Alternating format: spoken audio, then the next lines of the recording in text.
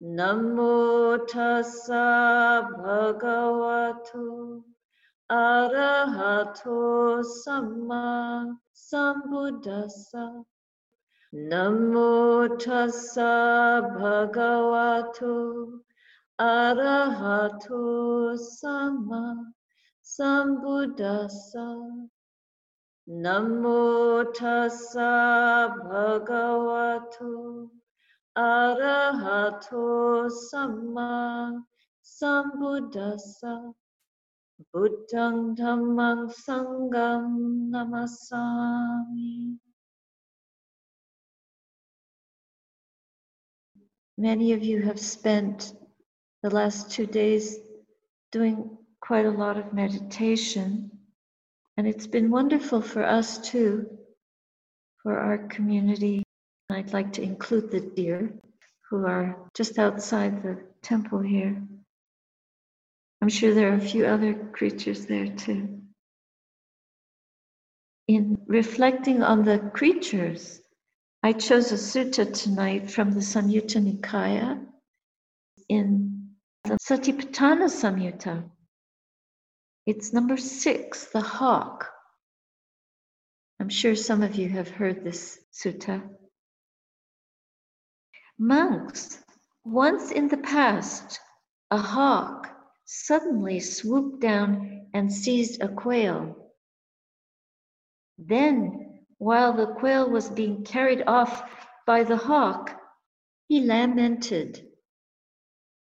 We were so unlucky, of so little merit. We strayed out of our own resort into the domain of others. Now, when the quail is crying out in this way and saying we, he's referring just to himself, but he's representing his lineage or his families of birds. We strayed out of our own resort into the domain of others. If we had stayed in our own resort today, in our own ancestral domain, this hawk would not have stood a chance against me in a fight. And then the hawk says to the quail, what is your own resort, quail? What is your own ancestral domain?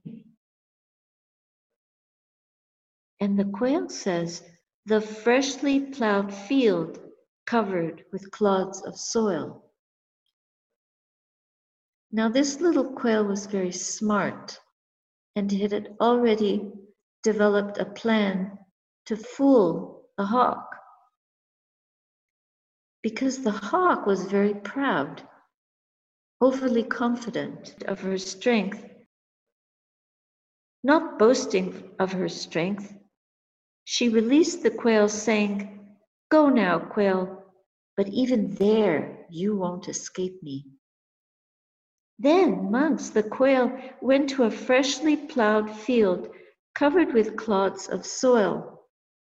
Having climbed up on a large clod, she stood there and addressed the hawk, come and get me now, hawk. Come and get me now, hawk. And then the hawk, confident of her own strength, not boasting of her own strength, folded up both her wings and suddenly swooped down on the quail.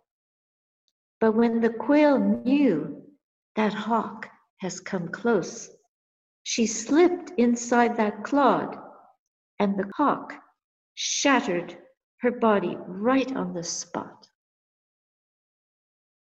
So it is, monks, when one strays outside of one's own resort into the domain of others.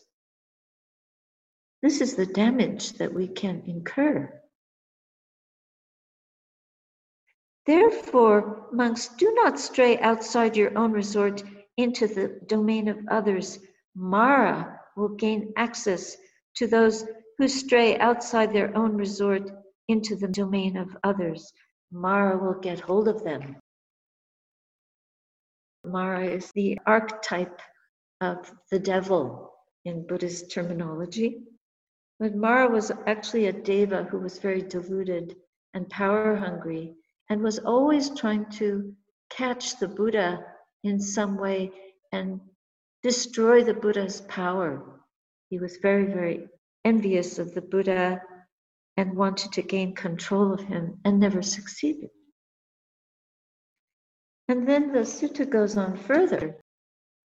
And what is not a monk's own resort, but the domain of others? It is the 5 chords of sensual pleasure. What 5? Forms cognizable by the eye that are desirable, lovely, agreeable, pleasing, sensually enticing, tantalizing. And we all know from experience, when we're sitting and we have the thought of something that we would like to see, someone that we would like to meet, then thoughts of that person, thoughts of the form of that person will assail our consciousness. And it will be very difficult for us to stay within our own resort. Our own resort means this body and mind with its 5 faculties, with mindfulness and clear attention on the object, staying within our own domain, not letting the mind wander out, not letting the mind get distracted, not letting papancha and all kinds of rumination, memories of the past, thoughts about the future, self-conceiving, self-disparaging, other conceiving, other disparaging, remembering what people have said to us, what we wish they hadn't said, what we have said to others, what we wish we hadn't said, and so forth. Why is that? If we don't stay within that domain, then the mind becomes caught with pleasant forms, for example, and wants to dwell on those pleasant forms that we have seen, that we wish to see, that we once saw and want to see again, and want to see always, our loved ones. Someone had 2 dogs there in the video that were trying to get attention while you were meditating. They have the pleasant view of us, but when we're meditating, we don't want to be looking at our little friends, the dogs, or the deer, or the bear that comes by. We like seeing her. And what is another domain that we should not wander into? Sounds cognizable by the ear. We don't listen to beautiful music when we're trying to meditate on the body, within the body, to focus inwardly to the mind and to deepen our understanding of the heart and how it functions, how it opens and how to open it, how to purify the heart. We try not to wander out into sounds or smells that are beautiful. Near the kitchen, we try not to be enticed out of our meditation by those wonderful, tantalizing smells. Likewise, we try not to eat every few minutes, get up from the meditation and go have a piece of chocolate or have a bun or something else. We try not to get distracted by being overly comfortable, have pleasant tactile experiences while we're meditating. We try to sit absolutely still and stay within our own domain, this body-mind, and not outside of it. So these experiences of the 5 sense doors and thought as well, these are the 5 chords of sensual pleasure. And then the pleasant wanderings that the mind can go to. This is what is not our own resort, but the domain of others. So the Buddha asks us to move in our own resort, in our own ancestral domain. When he says ancestral here, he speaks about the lineage of those noble ones that for centuries and millennia have walked this path, have developed this path, have ripened in this Dhamma, and realized a transcendent domain, which is not actually a domain. It is just transcendent. That which takes us beyond all domains, which frees us from the shackles of sense pleasure and also from the shackles of running away from things that are not pleasant, avoiding experiences which create suffering and distress and despair in the mind. Either way, we become enslaved. But if we stay within our own domain, then Mara will not gain access to us. If we stay within our own resort, in our own ancestral domain, Mara will not get a hold on us. Now, our own resort, more specifically in terms of the Buddha's encouragements for developing the meditation practice, are the 4 foundations, the 4 establishments of mindfulness. And here they are. What is a monk's resort? What is a disciple's resort? Even if we're householders, monks, nuns, laymen, or laywomen, we have these 4 ancestral resorts, which are our domain. And they are the 4 establishments. They're not places, but ways of focusing our attention. And the first one is, of course, forms. We dwell contemplating the body in the body, ardent, it means eagerly, clearly comprehending, with very clear understanding when the mind is distracted or looking aside, tempted to look aside, wandering with looking aside to other forms besides our own. We don't want to look at other people's bodies, but we study our own form. We study the body within the body. Sometimes this is referred to as the breath. The breath is a body within a body. It's a form. And we use the movement of the breathing. It's a very dynamic form, and its dynamism energizes our practice. Because we don't just stare at it, but we observe it in its movement. So we observe the form moving, and this intensifies the effort needed to stay present for that. So dwelling, contemplating the body and the body ardent, clearly comprehending, mindful, having removed covetousness and displeasure in regard to the world. And sometimes this is translated as removing greed or desire and distractedness, or removing greed and grief. But more than grief, it's actually sorrow, painfulness in the heart in regard to worldly experiences.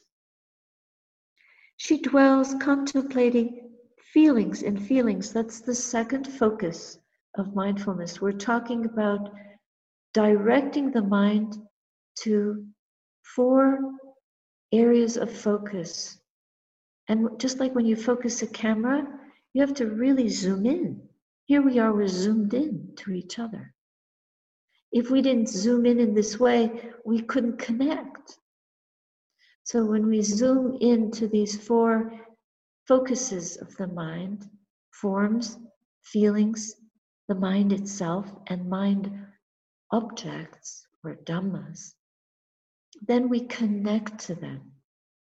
They become the areas that we can investigate. And through mindfulness, clear understanding, ardently studying these 4 areas of focus, we develop the ability to realize things unrealized before.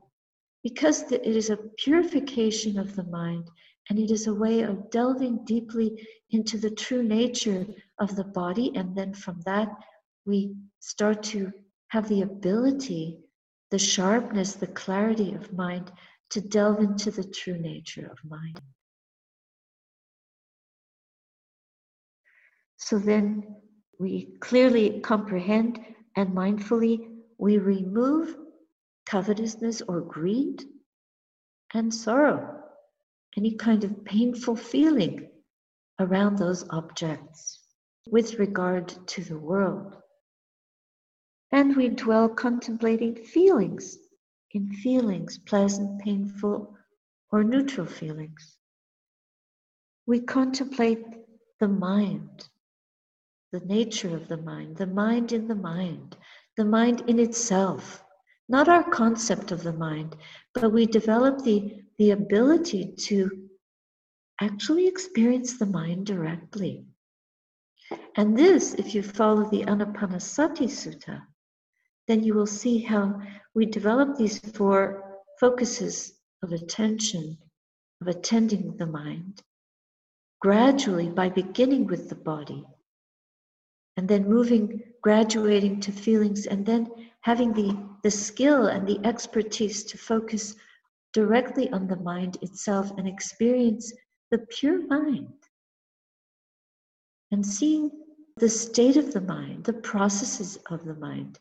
And then we purify until we can experience the radiance of the mind. We understand the mind in itself. We see the states of the mind, we see their impermanent nature. We see the suffering nature. We see that things are constantly changing, transient, beyond our control. And we develop insight into the emptiness of these processes of the body and of the mind. And then we begin to study the 4th focus or establishment of mindfulness through this ardent, clear understanding by knowing directly what arises in the mind, the objects of the mind, like the hindrances. And these must be known. These must be known. Once we know the hindrances very much in detail, directly, with this kind of clarity, ardency, and sharp discernment, with mindfulness and clear understanding of what these arisings are, what these weather conditions of the mind are, we can remove them, we can disperse them. We can enable them to be shattered, just like the hawk, which was trying to kill the little quail, was shattered right then and there because the quail hid in its own domain, So when we do what the little quail did and we keep the mind protected in its own domain, we remove covetousness, we remove that greed or desire for other domains, and we are safe, guarded from the poisons of the 5 hindrances. Greed, desire, anger, ill will, restlessness, anxiety, sloth and torpor, and doubt. We stay within our own domain, and actually Mara comes looking for us, but we are so focused in these 4 focuses of our mindfulness practice that we're able to be protected from any Mara. And then we're safe. We develop enough strength to cultivate the 7 factors of enlightenment.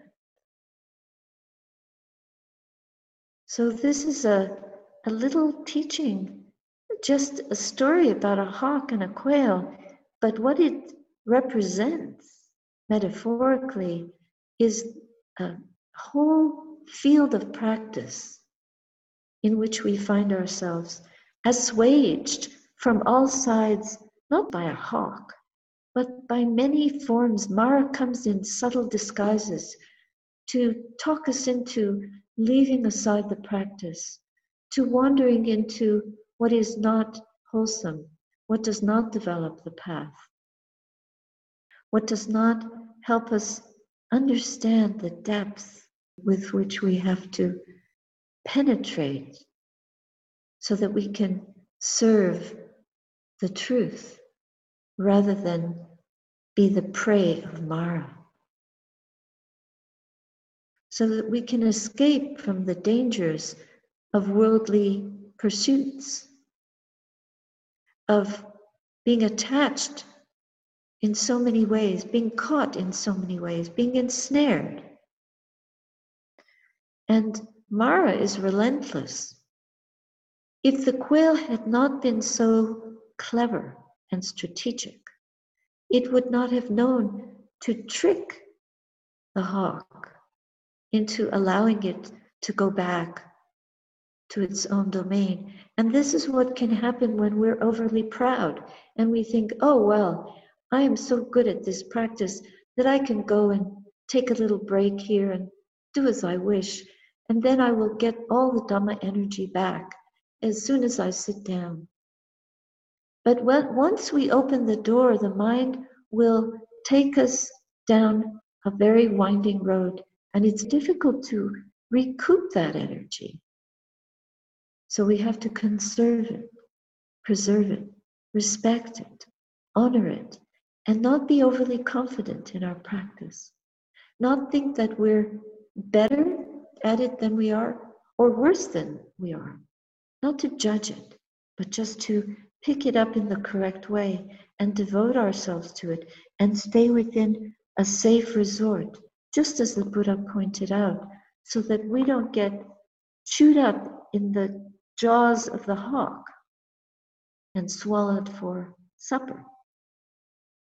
Just like some of our distracted ways or our habits of mind will consume our energy and consume our time and take us away from single-pointed, devoted, continuous alertness, mindfulness, devotion to the path that we need to go deeper and deeper. It's a very long journey. We mustn't misjudge the depths and think that we're already deep when we're not, or think that we can't get deep when we can.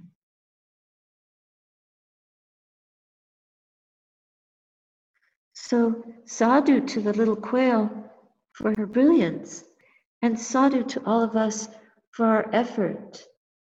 And most important is sila samvara in establishing our ability to let go our attachments and to be as clever, as wise in protecting ourselves as the little quail. And remembering that with sila samvara, with sense restraint, we can avoid these pitfalls. If we restrain the senses and practice virtue, this is a kind of generosity to ourselves. We'll speak further about these qualities that give us a very firm footing in our own resort.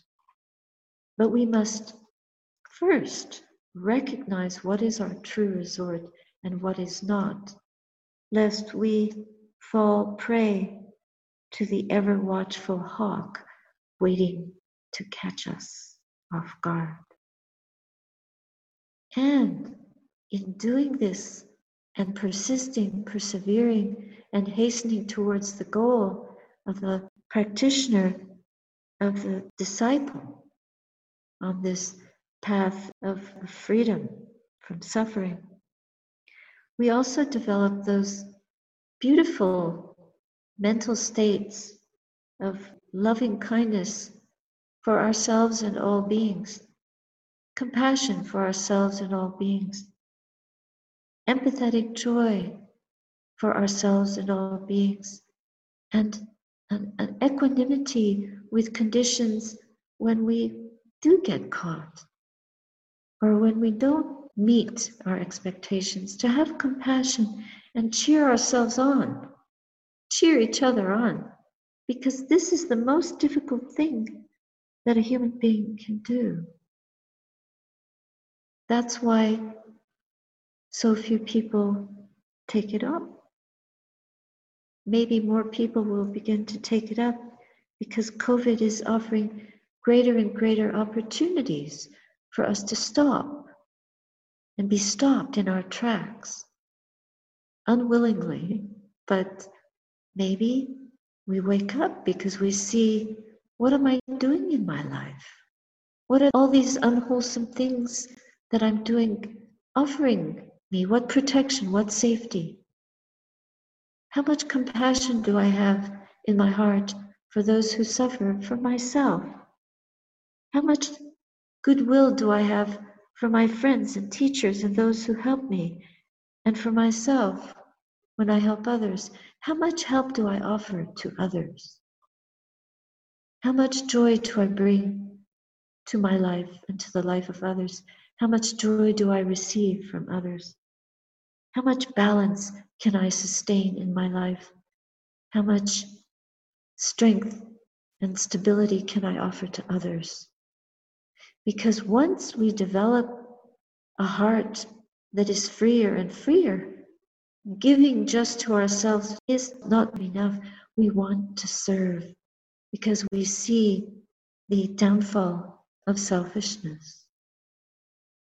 And we see the uplift in giving universally to all beings.